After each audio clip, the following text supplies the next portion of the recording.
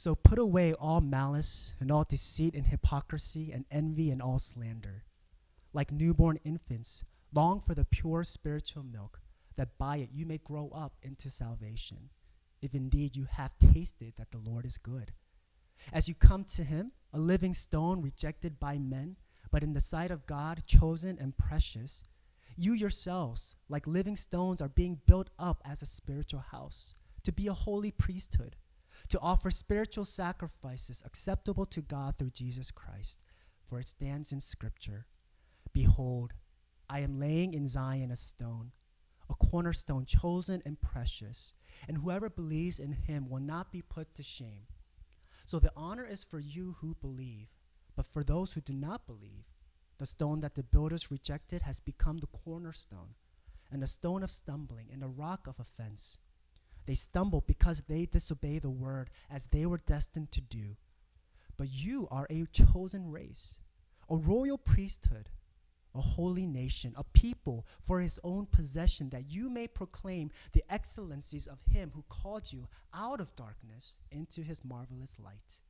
Once you were not a people, but now you are God's people.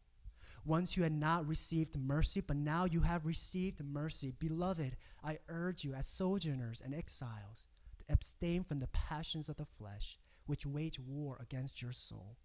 Keep your conduct among the Gentiles honorable, so that when they speak against you as evildoers, they may see your good deeds and glorify God on the day of visitation.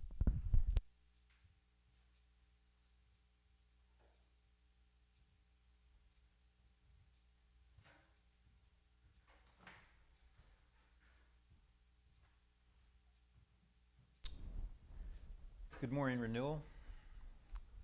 And those of you who are not currently part of our congregation but are joining us remotely, welcome to you as well.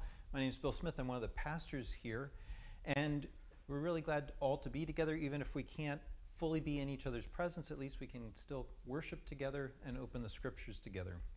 We are continuing our study this morning in the book of 1 Peter, as Luke said, because of how well it fits our present situation, both here in the U.S. and also around the globe. Peter is writing to God's people. They're spread throughout the northern provinces of Asia Minor, and they're suffering. And we don't know exactly what the nature of that suffering is, but you can tell from what Peter writes that it's pretty bad.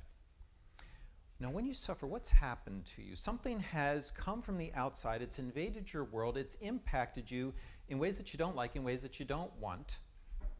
And the normal temptation in those moments is to shrink in defensively, to try to guard yourself, to protect yourself, to collapse inwardly. And Peter is pointing people in a different direction. He's pointing them outwardly, beyond their suffering, to this larger reality, to God and to what God's doing. And essentially he says, yes, you're suffering, but don't pull back. Don't act like this threatens anything that God's been doing. Don't act like it's caught God by surprise, or that he's up in heaven wringing his hands, not fully sure what he's going to do next. Instead, be confident. God is still doing what he's always been doing, what he's planned to do for a long time. He's hard at work, rescuing this world from every bit of evil, so that there is a day coming when there will be no more suffering on this earth. And part of the way that he's rescuing this world is he's using you.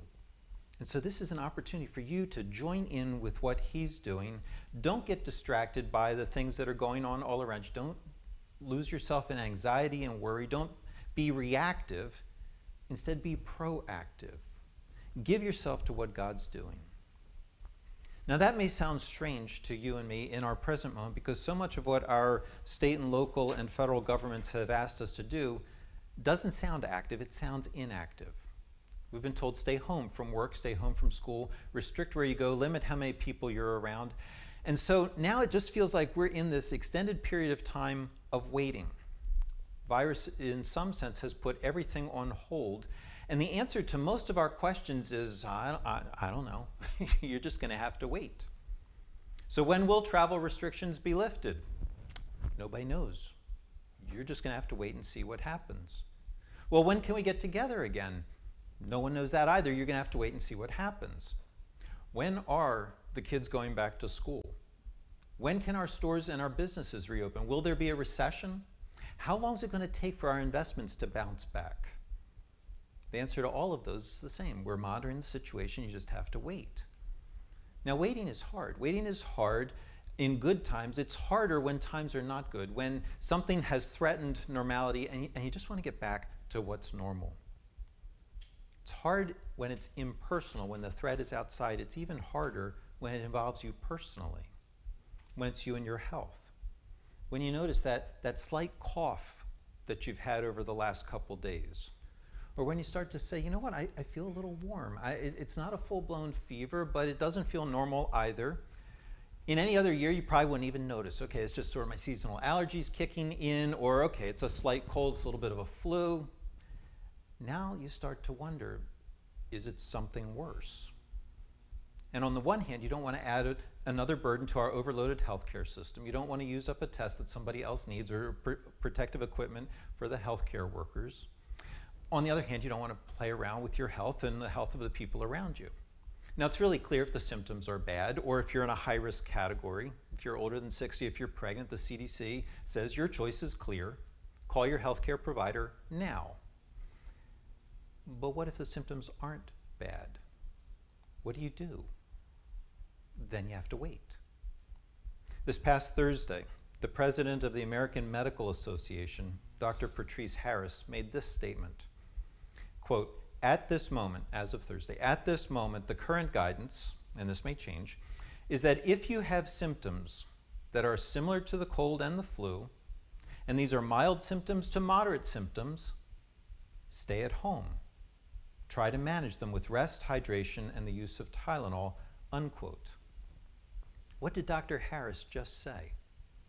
She said, if you're not in danger, if your symptoms are mild to moderate, then take care of yourself and see what happens.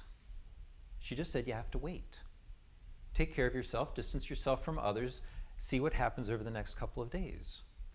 But the real question then is not, okay, what do you do? The real question is, what are you supposed to do while you're waiting? Do you obsess over every physical symptom? Do you continually monitor your temperature? Do you start to plan out what if happens scenarios in your head? Or you decide, no, it's just way too much to deal with, and you try to run from it. You try to sleep it away, drink it away, eat it away, Netflix it away. Is that really why God put you on this earth, so that you would do one of those other things, to be obsessed with yourself or live with your head under a pillow? You think, okay, no, that's not what it means to be faithful when you're suffering. But what does it mean? What are you supposed to focus on? What do you give yourself to while you're waiting? What does godly waiting look like in a time of suffering? And that's not just the question for our time, for these few short months. It's really an everyday question throughout your life. Because all that COVID-19 is doing is taking real life and compressing it down to a very fine point. See, because I know something about the future. Something that will be true of you, something that will be true of me. I know with very little margin of error that 50 years from now, I will not be speaking to you. At least not from within this body. So somewhere between today and 50 years from now, I will not be here. And I know that what is true of me is also true for the majority of you. You will also not be here 50 years from now. If you're younger, then okay, let's add another 50 and you can join the pile, and then we'll all be in the same place together. At some point, what is true of me will be true of you. All of us will die. Some of us may dodge the COVID-19 bullet. None of us will dodge the life on earth bullet. COVID-19 does what? It produces uncertainty. You're asking questions, will I get it or won't I? Will I survive it if I do or won't I? How about the people around me? What happens to them? It produces uncertainty. Life on earth produces certainty. We're all going to get it. At some point in time, we will all die. None of us are going to survive this life, nor will any of the people that we care about. We are all waiting for that moment all the time.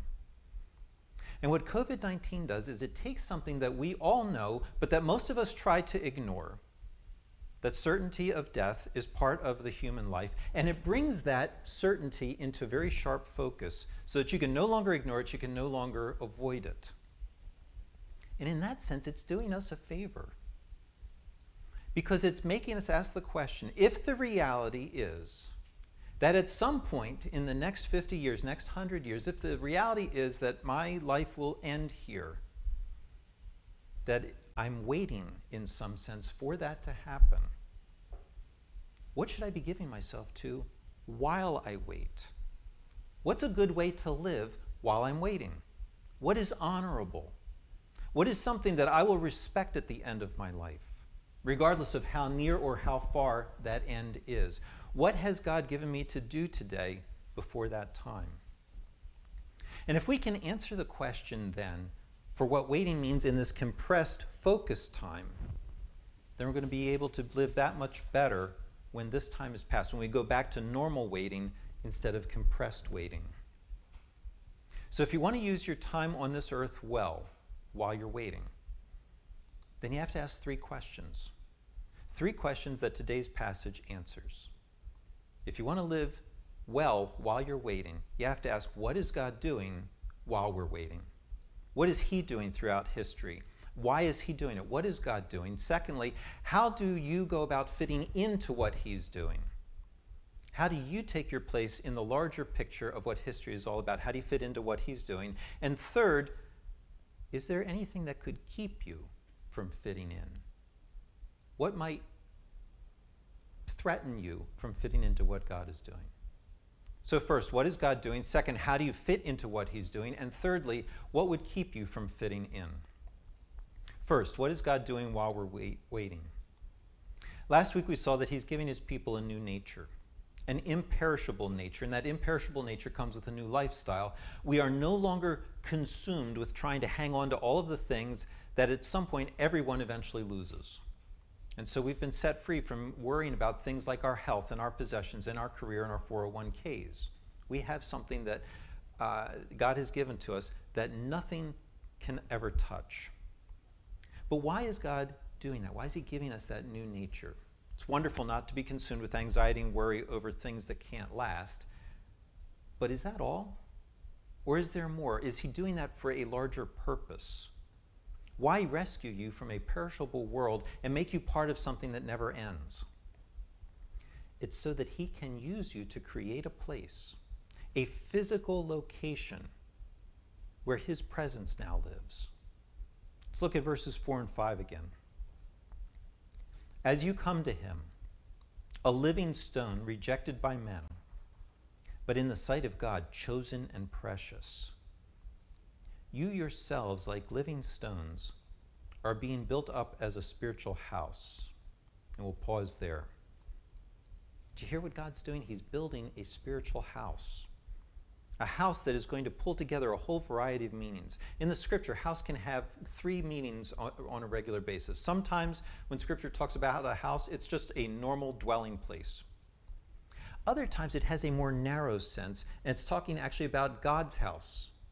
The place where God lives, his temple, where his presence dwells in this physical world.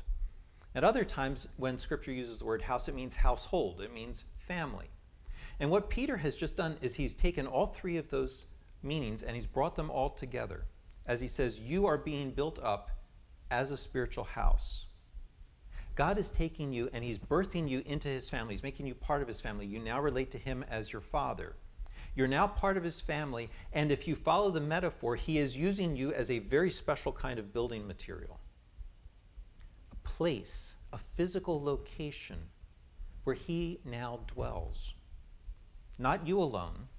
He does live in you personally, but nobody is big enough for the infinitely glorious God to inhabit. It's going to take all of us together. Each person uniquely fitting in with their brothers and sisters. Each person absolutely essential. Each person absolutely needed, so that God is creating a place where his infinity now can live among his people. That's what God is doing throughout time. Rescuing people out of darkness, bringing them into his wonderful light, giving them a new spiritual life that they didn't have before, and then fitting them all together so that one day they're going to be able to experience his presence in a way that they can't individually. That building is the culmination of what God has always intended to do on this earth, to live among his people.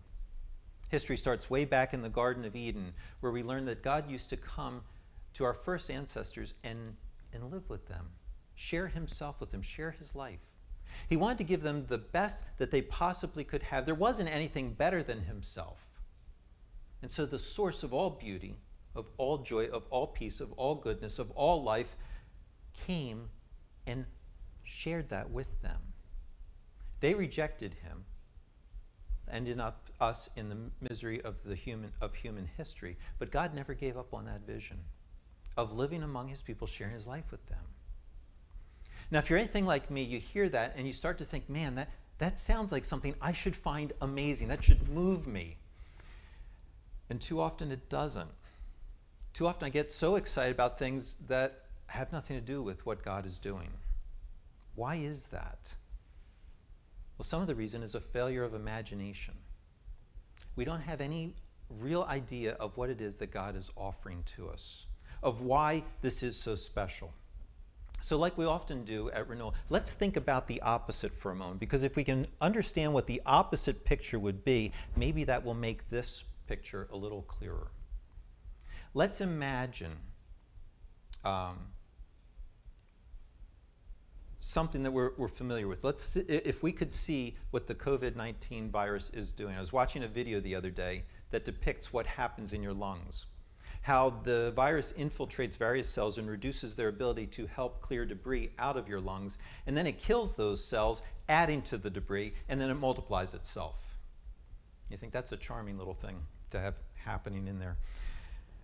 That kind of infection produces nothing of any value in you. It's not something you want, certainly not something that you would want to give to anybody else. Now let's imagine a completely different world.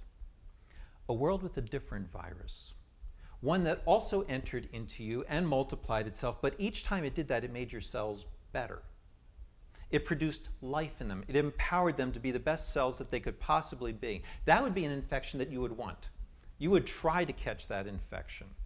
It would be something that you would hope everybody would catch.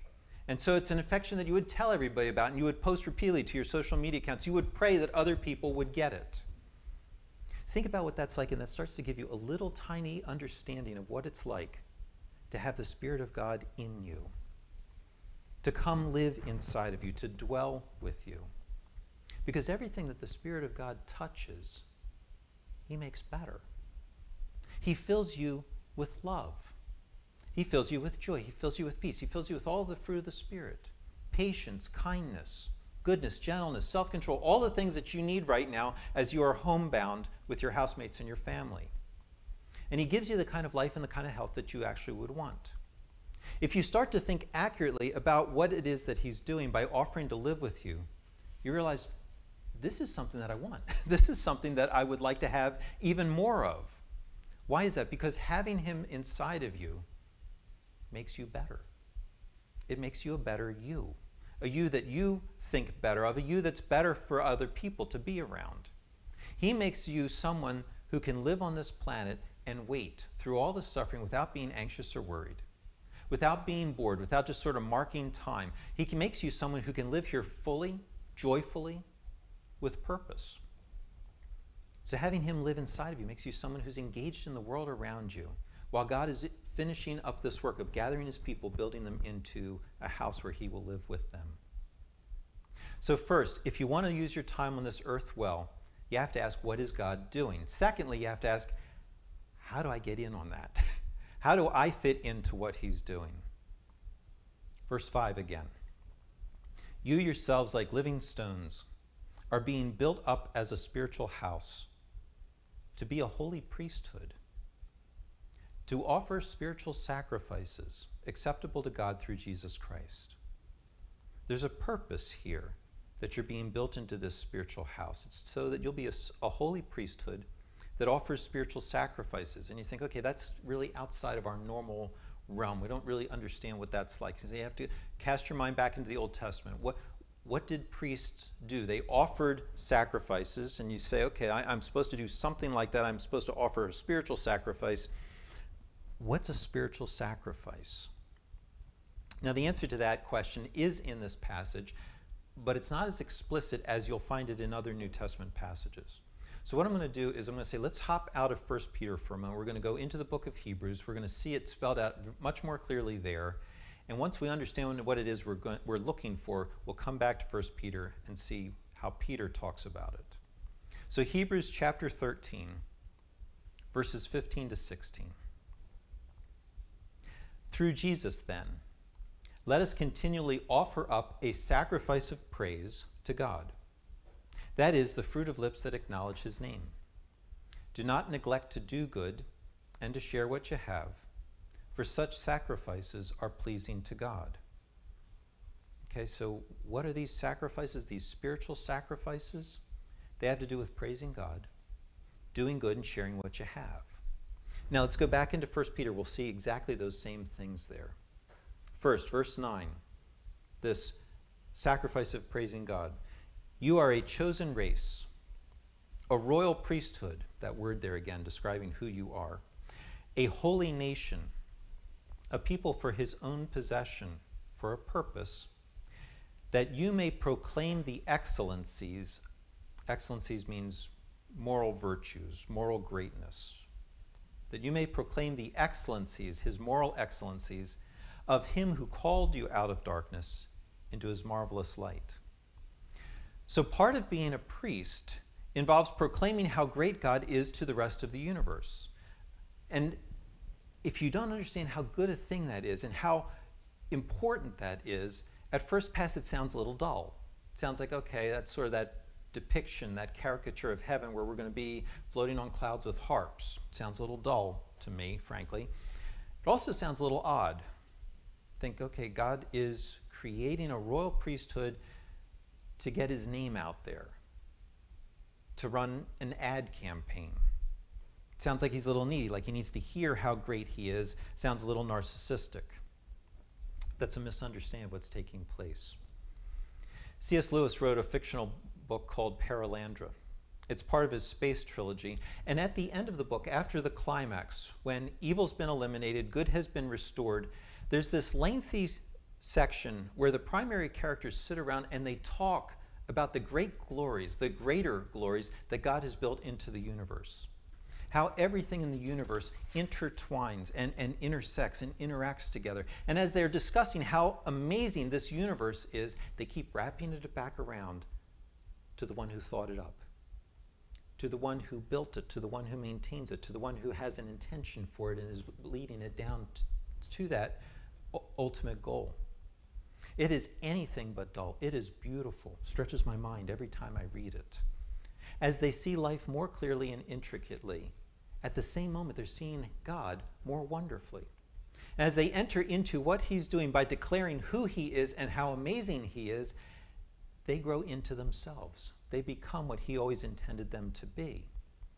They do that as they proclaim him to each other. It's part of what God is doing by making you his priests. You see him more clearly as you proclaim how amazing he is. And as you see him more clearly, you find yourself more at home in his world than you were before. You understand who you are, what you're supposed to be about as you see yourself in relationship to him. It's one of your sacrifices. You proclaim how great he is. A second sacrifice is that we do good to the people around us, even when they speak badly about us. Verse 12. Keep your conduct among the Gentiles honorable, so that when they speak against you as evildoers, they may see your good deeds and glorify God on the day of visitation, which is a way of saying on the day that God visits us. What's he just said there? He said that the life of a Christian, the life of a royal priest, surprises people on earth. It's not what they expect. Here they are accusing you of doing evil, and here you are responding to them by caring about them, by doing good to them, by loving your neighbor. And that is so jarring to some of them that when they see your good deeds, when they see what comes out of your life when you're suffering, it ends up changing them. They wind up glorifying God when he comes to earth. And the implication here, it's not spelled out, but the implication is they've converted. They've become a believer in part because they've seen what effect Christ has had on you, and it's attractive to them. It's engaging. They want to know more. And eventually they want what you have for themselves as well. You have to do good. This is where you're going to have to push against some of that inertia of waiting a little bit. You can't do all the things that you once did, but it doesn't mean you can't do anything. You're just going to have to be creative now as you think about what good deeds need to be done. And so maybe you go online, you print out those cards that Pastor Luke was just talking about, and you pass them out to people on your street. Why? Because Jesus loved you when you needed help. And so as his priest, you now love those who need help as well. Or maybe you realize that people at this point are isolated and bored, that the novelty of being homebound has worn off at this point, and that kindness would look like what? It would look like offering connection to people. It would look like offering a distraction. And so maybe you want to invite your social media contacts to play a game online together. Or maybe start a book discussion. Or maybe you have a talent that you would like to share with other people, and so you post that, hey, at such and such a time we're all going to do this together, and people can connect. Maybe you invite people to one of the trivia nights that we've been having here at church. You use that as an outreach, and you say, our church loves people. And part of that is because we've been loved. Here's a way that we can relieve some of the suffering, the isolation that you're feeling right now. Or maybe you would think that, there's that single mom in the neighborhood. And at this point, she could probably really, really use a break. And so maybe you're like a friend of mine who I was talking with earlier.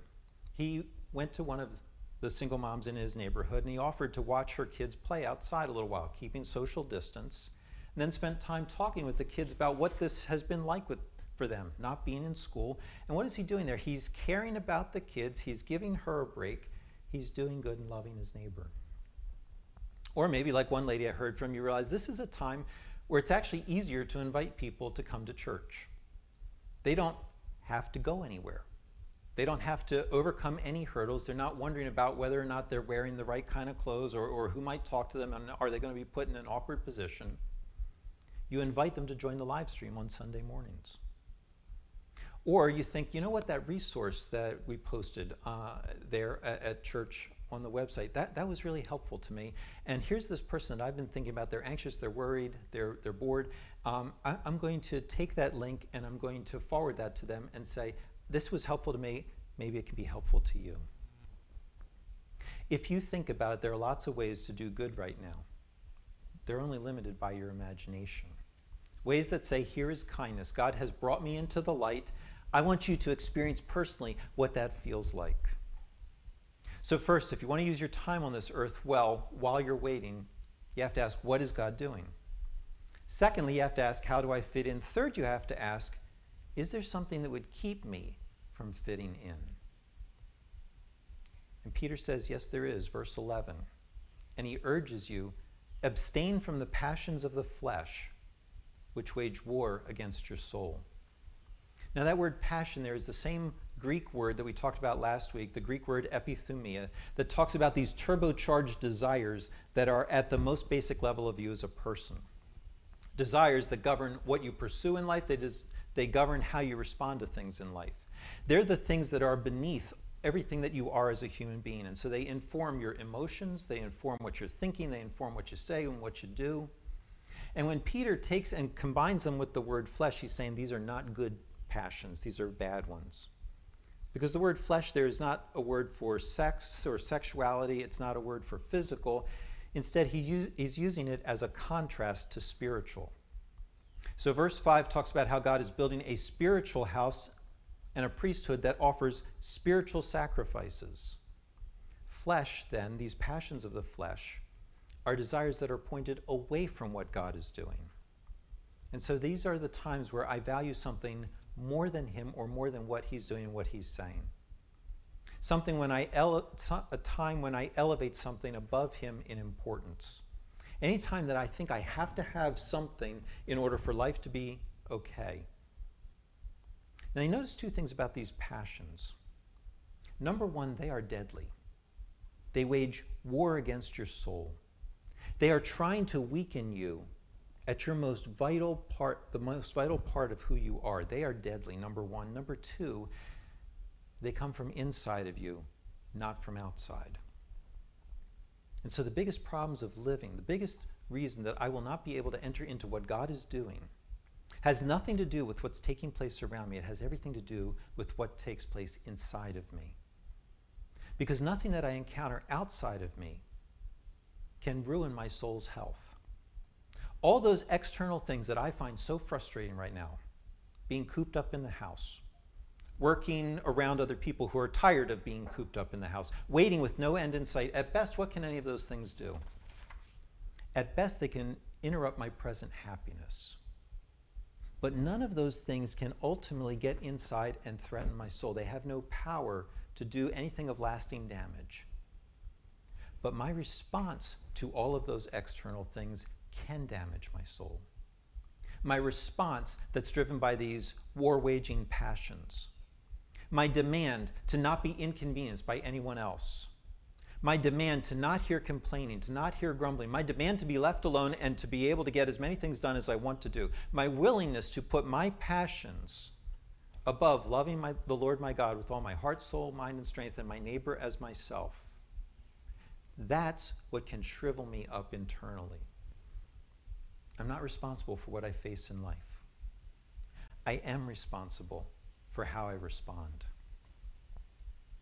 In that sense, all the difficult things that I have to face today, the very worst and the hardest thing that I will have to contend with is me. That's the hard news. The good news behind that grim reality is I don't have to give in to those passions if I have a new nature. I don't have to give in to everything that I feel. I can fight them. My desires are not destiny. I can abstain from them. And this is where my biggest fight is every day in order to join God in what he's doing on this planet. And this is exactly the reason why Jesus came. Because without him, those desires would keep me far from God, and I would not be able to be part of his people. I would not be able to enjoy him or his presence. See, in order for God to live with you, you have to be absolutely perfect, holy. Anything less just is not as good as he is. It's not as delightful. It's not as elegant. It's not as beautiful. It's not as praiseworthy. And if it's not morally as good as he is, it's not a suitable building material for his presence. That's why he keeps talking about how his people need to be holy.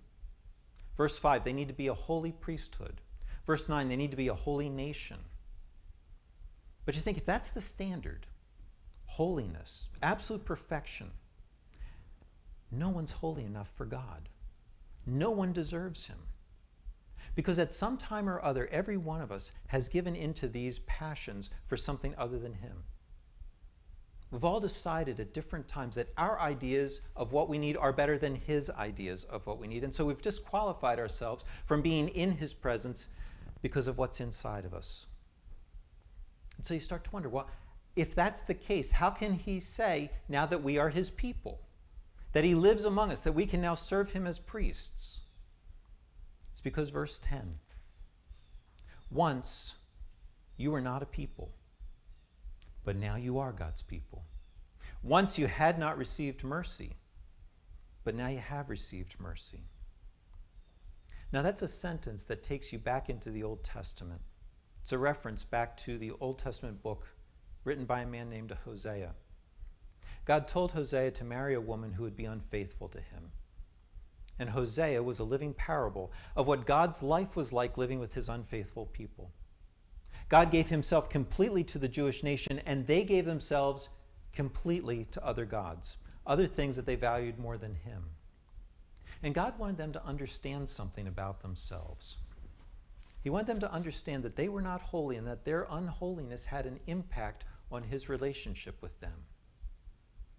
And so during the course of Hosea's marriage, his wife slept around. She kept getting pregnant with kids that were not Hosea's. And God told Hosea to give them specific names that reflected Hosea's reality, but also that reflected God's reality. And so he named one No Mercy, because God said he would no longer show mercy to Israel, that he would not forgive them for how they had lived with him. Hosea's wife had another child, and God told Hosea, call his name Not My People. He said, for you are not my people, and I am not your God. sounds utterly final. You are not my people. Yes, I chose you, but I chose you to be holy. I chose you to be set apart, to keep yourselves to me only, and you chose something different. You chose not to do that, and therefore I will not show mercy to you. You are no mercy. You are not my people. Makes complete sense. It's reasonable. They brought it on themselves. But then God does something surprising. He ends the parable by saying that he will rescue his people, that he'll pursue them and change them so that they'll be faithful to him, that they will no longer value things above him. He makes an amazing promise to them in chapter 2, verse 23. He says, "And I will have mercy on no mercy. And I will say to not my people, you are my people. And he shall say, you are my God." Inside of God is a longing to show mercy, to be merciful, transforming kind of mercy that changes people. It's amazing. It's something that you could not have hoped for. But it raises a problem, a question. How can God simultaneously value holiness and mercy? How can both of these be part of his excellencies? How can both of these be part of his moral greatness? How can he take people who are unholy, people who have given into their war-waging passions, how can he make them his people without compromising himself? How can he do that for them? How can he do that for you? You see the dilemma? If he simply chooses to overlook people's failings, if he pretends it's not a big deal because he wants to give mercy, then he's going to be less good. If he accepts our unholiness, he's no longer holy, because holiness does not make room for sin by definition. But if he maintains his standard of holiness, no human being will ever live up to it, and he'll be less merciful. How can he have both holiness and mercy? How can they both be fully expressed in him? It's a tension not just here, it's a tension throughout Scripture. God created his people to know him, to find their satisfaction in him. He longs to live among his people, to give himself to them, but they aren't holy. They choose things that have nothing to do with him. How can he show them mercy and be true to himself? How can he be holy and merciful at the same time? Now, my fear is that for some of this, it's just hard for us to wrap our minds around this because, very frankly, we tend to be a little squishy on holiness. We don't value it. We don't see how important it is and how glorious it is. It's hard for us to get on board with this. We kind of wonder, well, why can't God just let some things go? What's the big deal? Let's try one more parable this morning from the virus. How would you think about someone who a couple weeks ago decided that they didn't care about the travel restrictions? They went to Italy for spring break, hung out there for a while. They came back through Florida and went to the beach for a week. They flew up to New York City. They wandered around for several days, and then finally they stopped to come see you and the aging parents that live with you. And when they land on your doorstep, they've got all the symptoms of the virus, and they want to come in. They want to be part of your people. They're not holy. They're infected. Their infection's going to hurt them. It's going to wage war against them inside. It's also going to reach out. It's going to hurt anybody around them. Let's make the problem a little more difficult. They're also your fiancé. You like them. They're special to you. They've made some really bad choices. They did it to themselves. They were foolish. They wanted to enjoy themselves. They wanted to do what they wanted to do more than they wanted to do what was right. They are unholy, but you still love them. They're still special to you. Now you're torn. If you let them near you, you will compromise your own health, your own holiness. But if you keep your standard of health, your standards of holiness, you'll compromise your desire to be with them. They've created a problem in your relationship with them. They might even be sorry for what they've done. That does not erase the problem. The problem is still there. The only solution is for them to get rid of the virus. And that's what Jesus does for you. Virus of sin is far worse than any physical pathogen. Far more dangerous, far more destructive. It ruins spiritual health. It destroys relationships far quicker than anything else on this earth. And Jesus came to take it away from you so that you could be part of God's people, so that you could live in his presence. But in order to do that, he had to change places with you. He had to be rejected by God. He had to hear God say to him, "You are not my people, and I am not your God." Jesus deserved to live in God's presence forever. He never once sinned, never once gave in to any passion, any desire to value anything above God. He lived a holy life. He didn't need mercy. He earned the right to be God's people. And yet for your sake, he became not my people. That's what it means when we say that he was forsaken by God on the cross. On the cross, he took your unfaithfulness that kept you from God, and he gave you his holiness so that you could live in God's presence forever. He became not my people so that God would say to you, "You are my people." He became no mercy so that God would show mercy to you. Now you have been shown mercy. Now you are the people of God. Get hold of that this morning. Get hold of that, and no one will be able to shut you up. That's a God whose excellencies are worth declaring. It's a God whose goodness is worth stepping outside and sharing with other people. Get hold of that. You'll be active now. You'll be active throughout the rest of your life while you wait to be with him fully forever. Let's pray. Holy Father, who loves to show mercy, we could not enjoy that if it had not been for your Son. Thank you for sending him. Holy Spirit, thank you for your presence that now lives inside of us, that empowers us to reach back out to the Father and say thank you. Lord, empower us now to declare your excellencies, to proclaim your great worth. In Jesus' name.